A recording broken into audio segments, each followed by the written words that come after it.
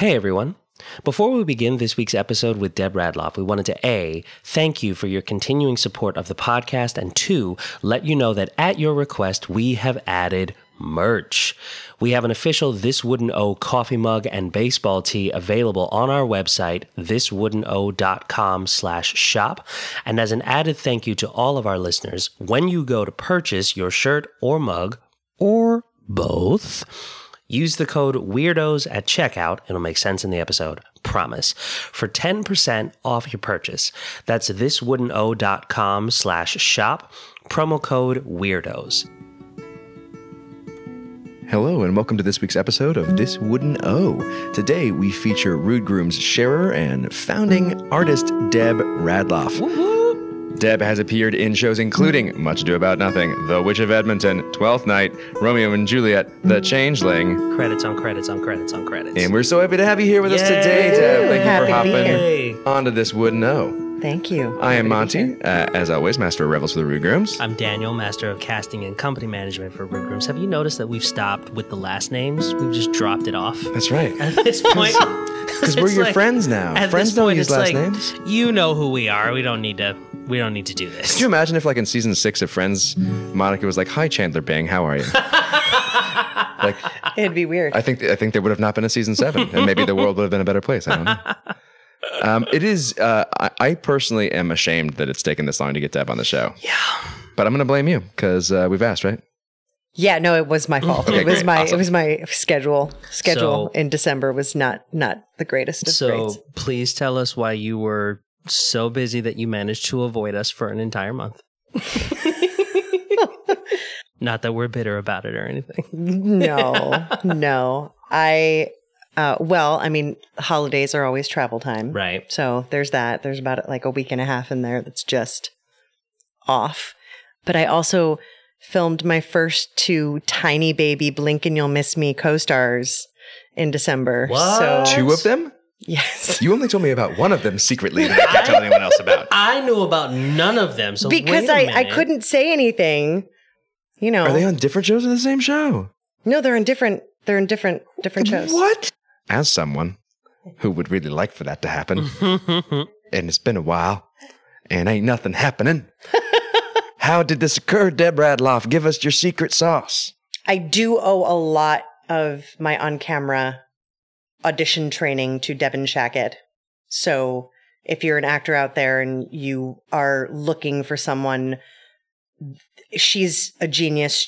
I really can't express enough how invaluable it is to gain training on how to audition for camera because it is different than acting school. What are the most core differences that you've found working with Devin? She deals a lot with what I needed. For a very long time, I held a lot of negative beliefs about myself and about what I could or couldn't do or what I was or was not capable of. And for a very long time, I had myself convinced I shouldn't do that. I'm really meant for the stage. A lot of the on-camera wisdom out there is don't move, don't blink, Right.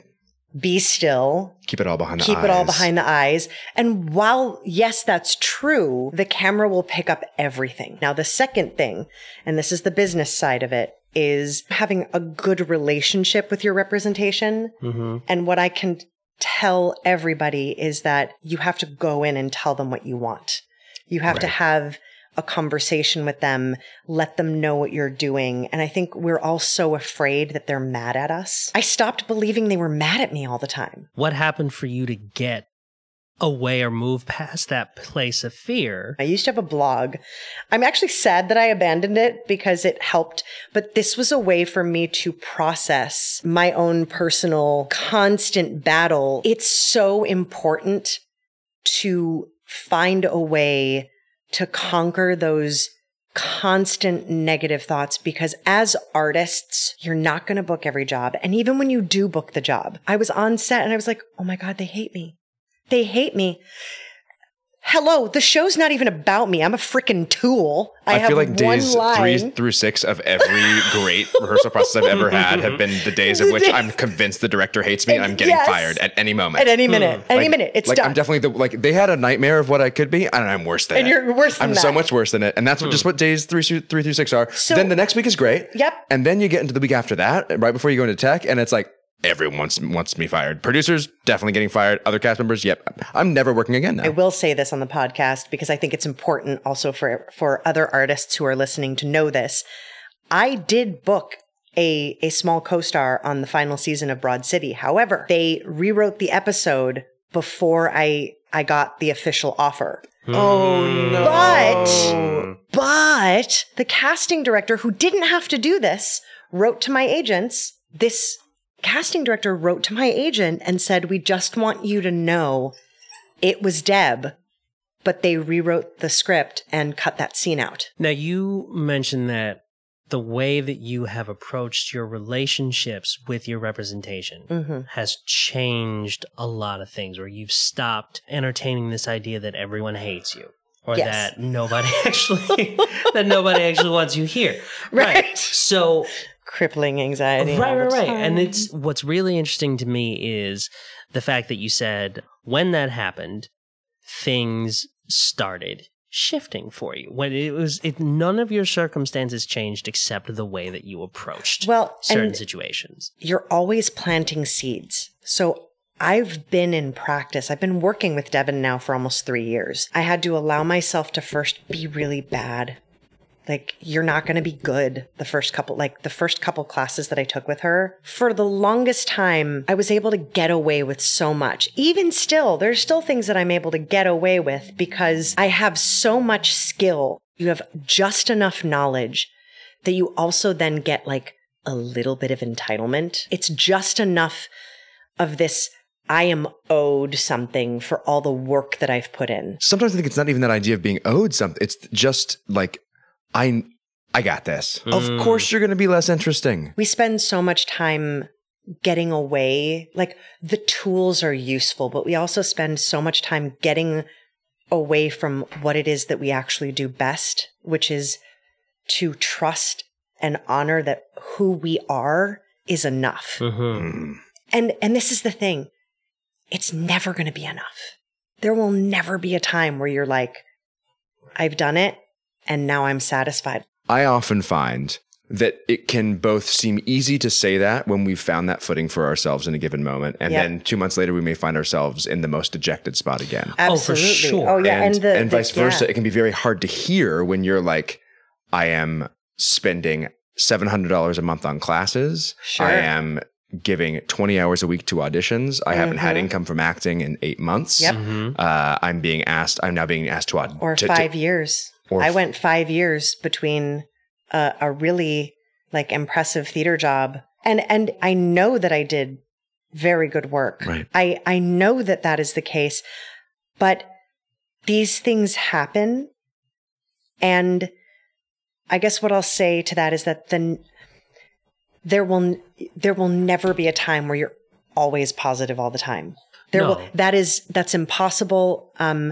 The only thing that has made it better is I have accepted that the low points will happen. Letting Go is a great book about dealing with allowing yourself to feel whatever the emotion is, and without judging it, you just feel it and you let it pass. So to me, it was finding the balance of not judging myself for having a really down moment and also knowing that I was doing the work. That shift is reminiscent of, I think, the best piece of advice I've ever been given when it comes to audition technique. I was speaking with an acting mentor at the time, and I was telling her, she was like, how do you feel? Because it was the day before I was supposed to do my self-tapes. And I was like, I'm really nervous. And she told me, I think, one of the most important things I've ever heard. She said, do not walk into the room to do your self-tape and treat this like an audition. She was like, you are not going into audition. Let everybody else audition. You're going into rehearsal. Because everybody who goes in, she's like, when you go into a room with the mindset of this is an audition, a lot of people will treat that like, please give me permission to do this. But if you walk into an audition or you do a self-tape and treat it like it's a rehearsal, you walk in with the assumption that this is yours and you don't have to ask anybody's permission to do the thing that you want. You can just make the choices in the room and do the thing that you want to do in the beginning. And because you're not asking for permission, you're going to come in with an air of confidence and a sense of play, because you're not asking for permission. That was Michelle Shea. And I think that is quite possibly one of the most transformational things I have ever heard when it comes to walking into audition rooms. When you just can't smile through it anymore, when you can't reframe your context into that positive, how do you find the way forward? So I think it goes back to, Deb, what you were saying earlier, which if I can try to like synthesize it all down, is you don't deny where you are. You don't, you accept where you are. And in the way that you described it in your life and your own mindset, it reminds me of a lot of what we used to hear in acting school, which is like, don't try to invent or deny anything. You accept where you are. So if I'm coming from a place of, I haven't been to an EPA in 6 months, I can't change the fact that I haven't been to an EPA in 6 months. So I'm not going to walk into the room of an EPA like I've been doing it every day for the last 6 months. I'm like, I can't change that. I can't control that. What I can control is how I show up in this room. I can control the kind of prep that I do going into this audition, and I can control what I do in this room. So I think it really comes down to, for me, it's recognizing that anything that I don't have direct control over, that I can't influence, is taking focus and energy away from the things that I do have control over and the things that I can influence. Oh, and that's the other thing too, is that for a long time, I engaged in covert self-sabotage. It was scarier to me to really be prepared and really stand in my own power. Because this is such a real thing. If I did that, I couldn't hang on to the excuse anymore that the reason I didn't get the job is because I wasn't prepared. For a long time, not being prepared was a crutch. And I didn't even realize that until I took the time, and letting go helped me with this a lot. That book helped me with the cages that we put ourselves in, is that you have to recognize that these cages, not in anger, but like in thanking them for their service, like recognizing that the cage of unpreparedness was self-protection. In a way, it's like the tension we have to get rid of as actors, right? Like that shoulder tension is there to protect you from something. Protect you, but you just got to get rid of it before you can actually release your voice fully on stage. Right. I'm curious, now that you've had both experiences and you know the difference in your work between when you prepare versus when you don't. For me, I am much more frustrated with myself when I don't prepare as much as I could have beforehand versus when I do prep and I do all of the pre-work and then don't book. Because if I do all of the work beforehand and I still don't book, for me, it's easier to let that go, because it's like, I did everything that I could have done in that moment, just means it wasn't for me. Even though I'm more prepared these days than I am usually, I still have my bad days. Sure. Because I'm a human being. We are always doing the best we can. It's just that sometimes our best kind of sucks. So, and that's in everything. Like, we are always doing the best that we can in that moment. What Devin says in her class a lot is, you are as prepared as you're going to be. I wasn't referring to that practice in myself being like, you could have done better and that's why you're not booking. Because I've gotten parts in auditions where I thought I was terrible. Sure. For me, it's not about whether or not you book. It is, did you feel like you represented yourself in the best possible way, or do you think that there was more you could have done? While I think that the idea of having a positive outlook and giving yourself the benefit of the doubt is in many, if not most cases, certainly very helpful and usually the thing an actor needs to hear. I think theater in particular can kind of lend itself to actors who come in unprepared and come in using old tricks. And there is a safety that can be found in knowing that you'll fail the way you've always failed because you're not trying something that could result in either great success or failure that you can't deal with. It's the fear of getting your heart truly broken. Yes. It's saying... Which is the cost of love, right? Which is the cost of love. It's saying, I'm going to do less than I know that I'm capable of, because if I do that, it's easier to accept that I'm not where I want to be than it is if I really put my heart on the line and it's still a no. We have a structure that kind of fights the natural impulses of who you are. And we spend so much time trying to cover it up. What's wrong with wanting to be there? What's wrong with being what's wrong with telling the first AD, this is my first co-star and I'm so excited to be here? Why do I need to be too cool for school? Right. Because I actually had some of the best... How can you be human if you don't have dreams and wants? Yeah. The best human experiences that I had was with the costume people. And they were like, I made friends that day because I actually didn't try to be too cool for school. And I said, you know, I'm so excited to be here. And does that mean that maybe there were some mistakes that were made? Probably, because I'm a human being. But we spend so much time being afraid of getting our hearts broken because we love this so much that we're scared to put it all on the line and be who we are. Because in that moment, even though everything that we're told is like, it's not personal, it's not about you, even though we know that in here, it always feels like a rejection of who we are as a person. And that's the part that auditioning, that's the part that we're always trying to understand and separate, is that we should always be brave about the work. We should always put our hearts on the line for the work. We just have to also understand that what we're not doing is putting our hearts on the line as people. As in, it's not going to break you.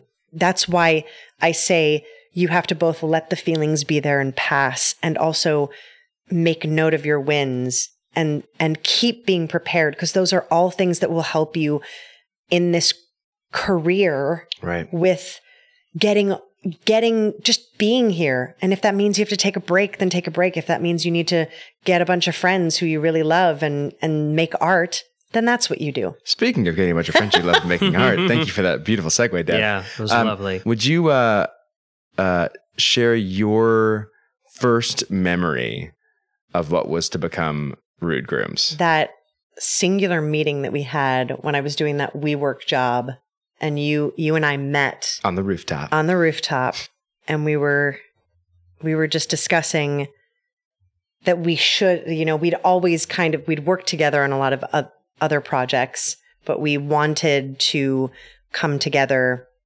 in something because we'd experienced a lot of mistreatment in these showcase codes. And I'm not saying that to give a bad name to showcase codes. There's a lot of really wonderful work that can be produced under a showcase code, but Monty and I in particular had a pretty negative experience. It wasn't that the showcase code in and of itself was a problem. What that code should really be meant for, you want to be making something that matters. The inevitability is that between getting like proper contracts, you want to still play.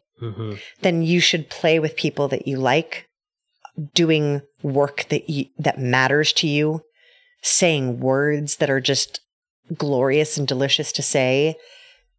And you should be a part of a process that respects who you are, that values you, and that makes you feel like, yeah, this is why I wanted to do this in the first place. So we kind of were at the beginning of the first half year of the company. Right. And Daniel, you came in for the first couple of shows. We had talked a lot post-college, I think we would run into each other maybe a couple of times a year. Yeah. And it was always like, we have to do something. We have to do something together at the very least, we have to see more of each other, you know?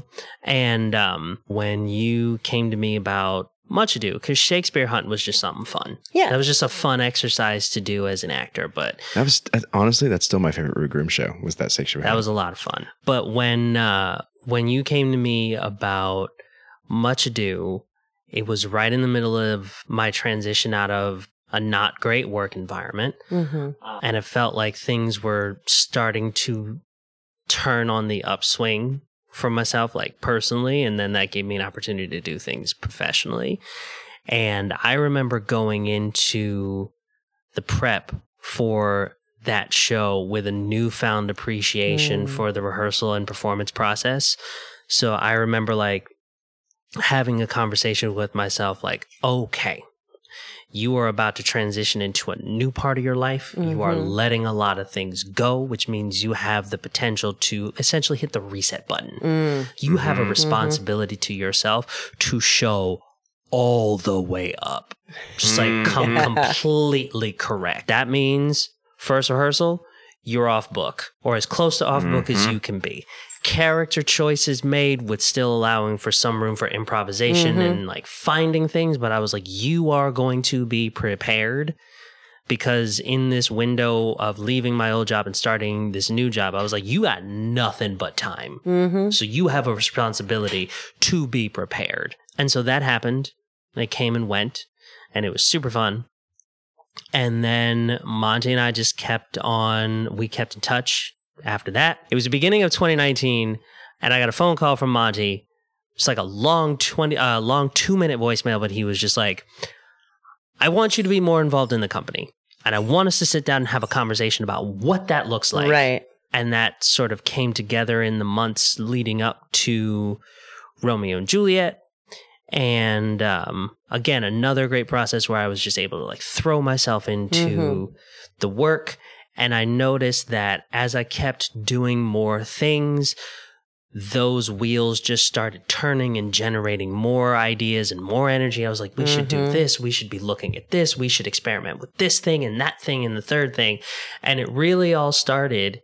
We got to where we are now with, you know, the shows that we've been doing and then this Would Know and all of this other stuff, because you and I kept having a conversation like, we got to do more stuff. Yeah. And it wasn't a thing of just like, yeah, let's do some more stuff together. And then we don't talk for a year.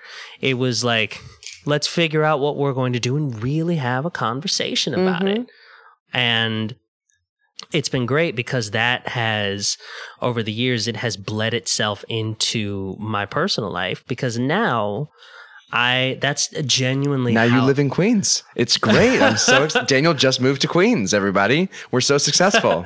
I have... this episode will come out a month and a half after we've recorded it, so I'm just wishful thinking. You're talking about putting positive thoughts out there. I'm just putting it out there. And so, see, and my gullible self, I was like, really? You moved to Queens? That means it's true. If 2 people believe it, that means it must be true, right? That's how facts function now in 2020.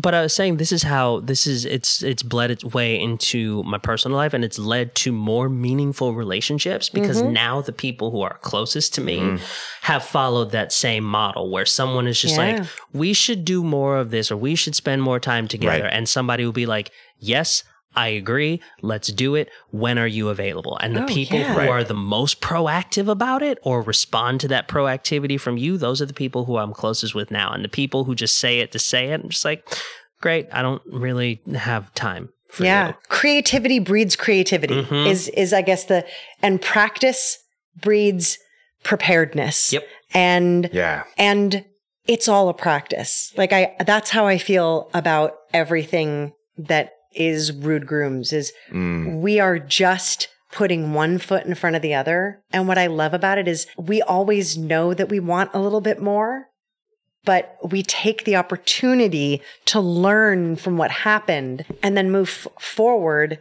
with what it is that we want to do next. And that's what I so appreciate about being here, about being a part of this circle, about being a part of this Would Know. When actors who have yet to find a collective or an artistic home. Maybe it's a company like Rude Grooms or a company like Hedgepig, where you're still not making, like, you're not making money off. This is just a place where you know you're going to get to make art with people you trust, that you at least artistically believe in. For actors who haven't found that yet, how difficult is it to create that space for yourself? What are the things that an artist who's used to being a for-hire artist can gain by getting that experience of being in control of their own artistic expression?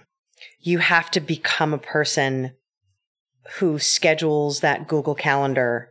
I kind of did that a little bit with you. I kept, you know what I mean? Like, I kept bugging you. I was like, yeah, we bugged each other for years. We bugged each other. I like creating, I don't know why, but every time we were acting together, I was like, yeah, I like working with this human. Like, I can't really describe it other than that I bother people that I really am like, yes, these are my friends. Bother's the wrong word. Nurturing those kinds of connections and relationships and friendships with people, I think it is part of where that comes from. People don't forget, and the people that you like and who like you will always find them. But it's about reminding yourself that you aren't alone, and building those relationships and those friendships. That's the important part. So if you don't have a community to begin with, you have to get good at meeting people and creating it. And that can really happen in any way. The late Richard Easton, who was a teacher at the Old Globe long before my time, used to tell the students, go to the theater. And the reason you go to the theater is because our special superpowers, that usually if you're going to the theater and you have a friend in the show, you always go and you always let them know and go backstage. And this is where old relationships are rekindled. This is where new relationships are formed. This is where you get to meet and talk to and get fed even a little way. And I remember that because I have some friends in some really great shows, and I'm like, I'm going to buy tickets to those shows. I'm going to let them know when I'm coming, and I'm going to go backstage, and I'm going to remind myself why I really like that person, why I like their work. And that's also another thing that sometimes we hide from, rather than allowing ourselves at any given moment to remember that we have a secret pass that the general public doesn't have. Right. And that's a power. And that's beautiful. Know that your people are out there. Your people are out there, and they want to find you just as much as you want to find them. Yep. Right. But you have to stay open to them finding you and not allowing your fear to convince you that you're not worthy enough to play. It has been so overwhelming for me to come back to creating work again, and like with people that you love, like finding that out again. So if you're listening to this and you have a similar experience, please share that with us. Yeah. If you're new to the podcast, as I mentioned earlier, you can email us, This Wouldn't Know Rude Grooms, tweet us at This Wouldn't Know or at Rude Grooms. But also, like, we really want to feature some audio stuff from you. So particularly if you have a story like this, record it on your iPhone, record it on your Android, email it to us. We will listen to everything you send to us, and we will feature as many as we can. Because I think elevating these stories of times that we are able to find those moments, those reconnections, can be really helpful when you're in the slog of this business. In terms of how difficult it is to find that artistic home or those people who want to work with you, I would say it is easier than we allow ourselves to believe it is. Yeah. In my experience, whether it's been working with Rude Grooms or in other places where I've found welcoming artistic homes, a lot of the time, it really is just going to people that you enjoy working with or with whom you share similar artistic visions and values, and saying to those people, hey, I really enjoyed working with you, or I would like the opportunity to work with you. Can I buy you a coffee? Yeah. And maybe we sit down and figure out how we can do something together. Yep. When's the next available time you have for lunch? I'd really love to sit down face to face with you and figure out some ways that we can work together. A lot of the time, it is just asking. Right. Finding the people that you'd like to work with or that you'd like to involve yourself with, and just saying, hey, I'd like more of you in my life artistically. Mm-hmm. How can we make that happen? Yep. Are you on board with it? And the people who are supposed to be there, the people who you're supposed to create with, will be like, absolutely. Here's when I'm free. Let's make this happen. Absolutely.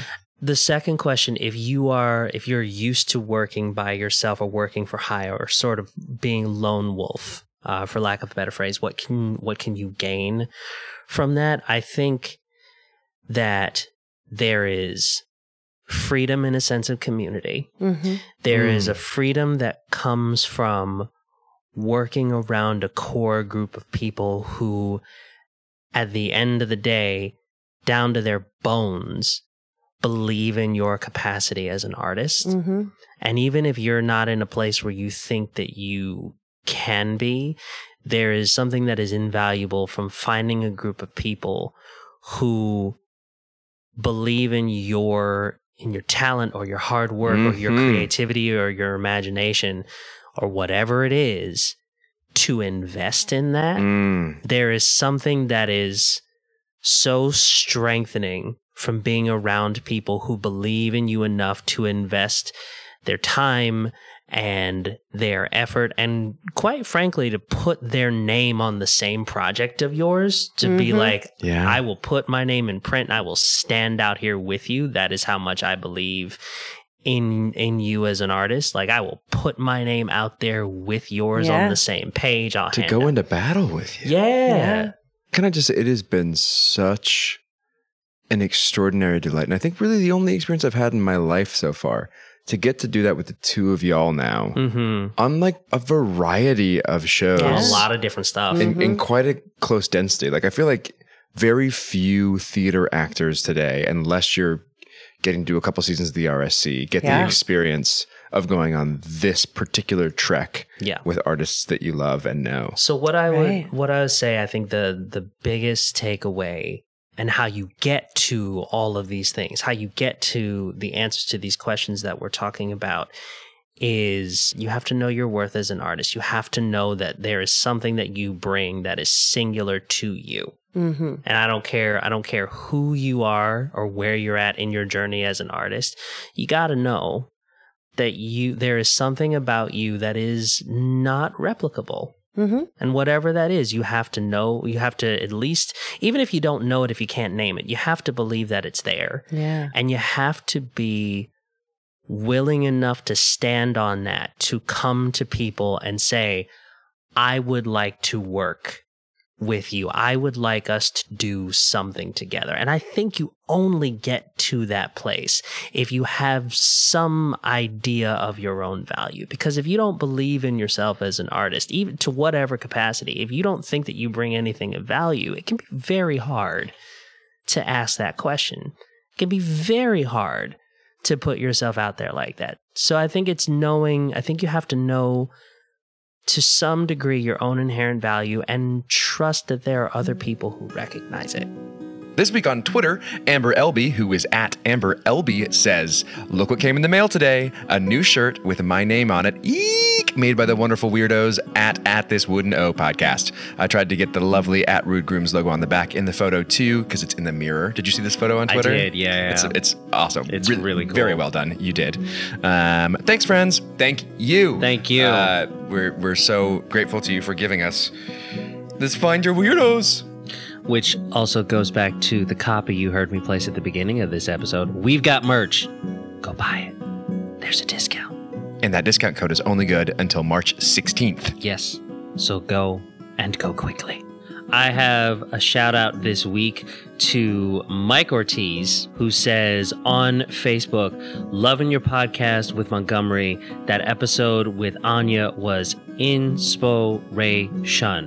We 1,000% agree.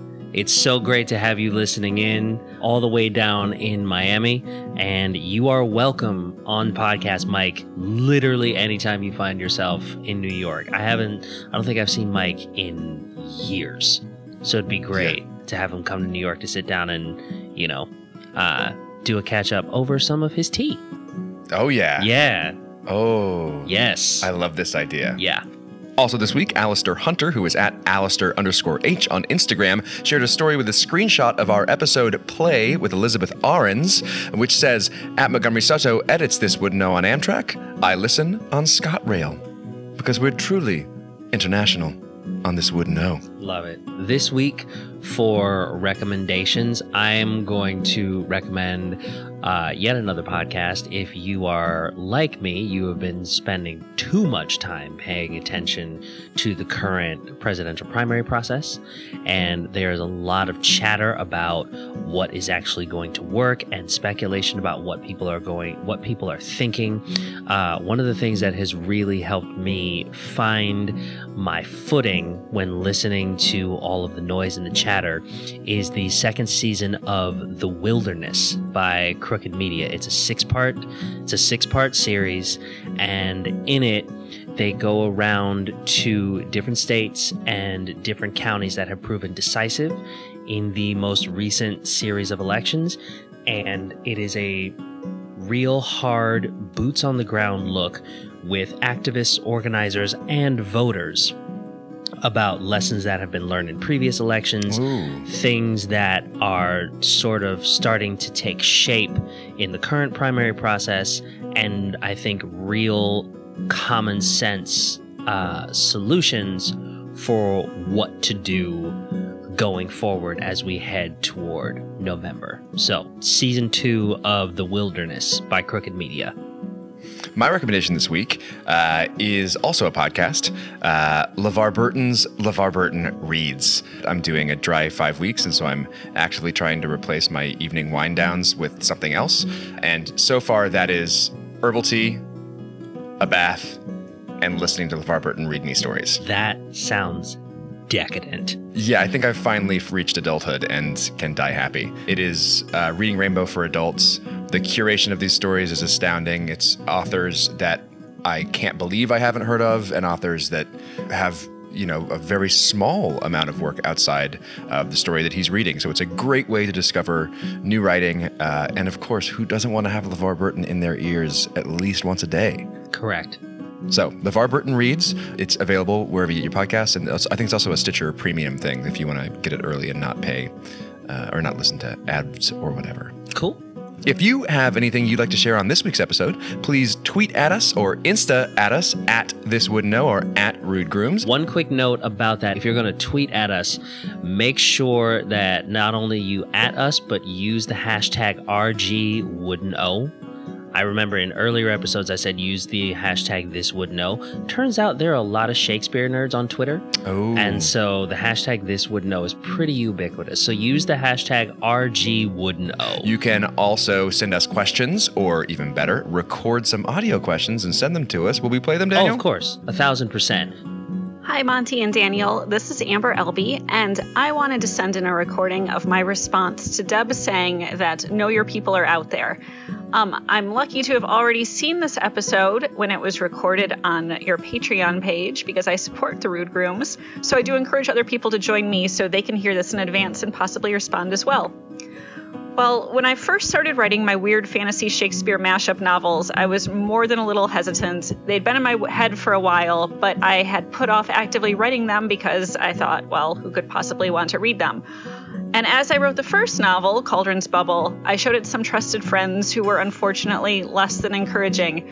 But then many years later, after my first book was published, I joined Twitter, and thanks to technology, I met other people who were the same kind of weird that I am. And that's what makes social media so magical. No matter where you might be, no matter how eclectic or unique or involved in a niche fandom, you can find other people who are interested in the same stuff as you if you only look hard enough. And yeah, of course there's a dark side to all of this social media networking, but there's still so much beauty in having the ability to find those who love the same way and the same things as you. So I encourage everyone to find your weirdos. They are out there, but you might just have to look for them virtually. Well, Deb, that was barely the tip of an iceberg, so I guess we have to have you back again. Oh, boo. But until then, where can people find you on those interwebs? You can find me on Instagram at DebFindingHerWin. I know, bad news, Debs. There's no website yet, but it'll be under construction soon. But you're getting work without a website, so it doesn't even matter. That's right. Well, you got to have a website. You know who doesn't have a website? Christopher Walken. He's doing okay. He's doing okay. Love Christopher. No website, no cell phone. I don't need a cell phone. I'm walking on the sun. On sunshine. I am Monty. You can find me on the Twitter at Montgomery Sato, no N, and then on the Instagram with an N at Montgomery Sutton. I'm Daniel. You can find me on Instagram and on Twitter at the Daniel Kemper. We'll see you next week. Bye. Bye, guys. Bye.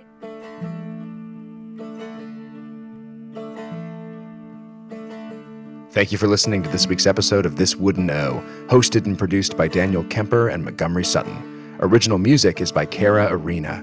This Wouldn't Know is brought to you by Rude Grooms, a Queens, New York-based theater company creating epically intimate theatrical experiences in public spaces, non-traditional venues, and new media. Learn more at rudegrooms.com or follow us on social media at Rude Grooms and at This Wouldn't Know.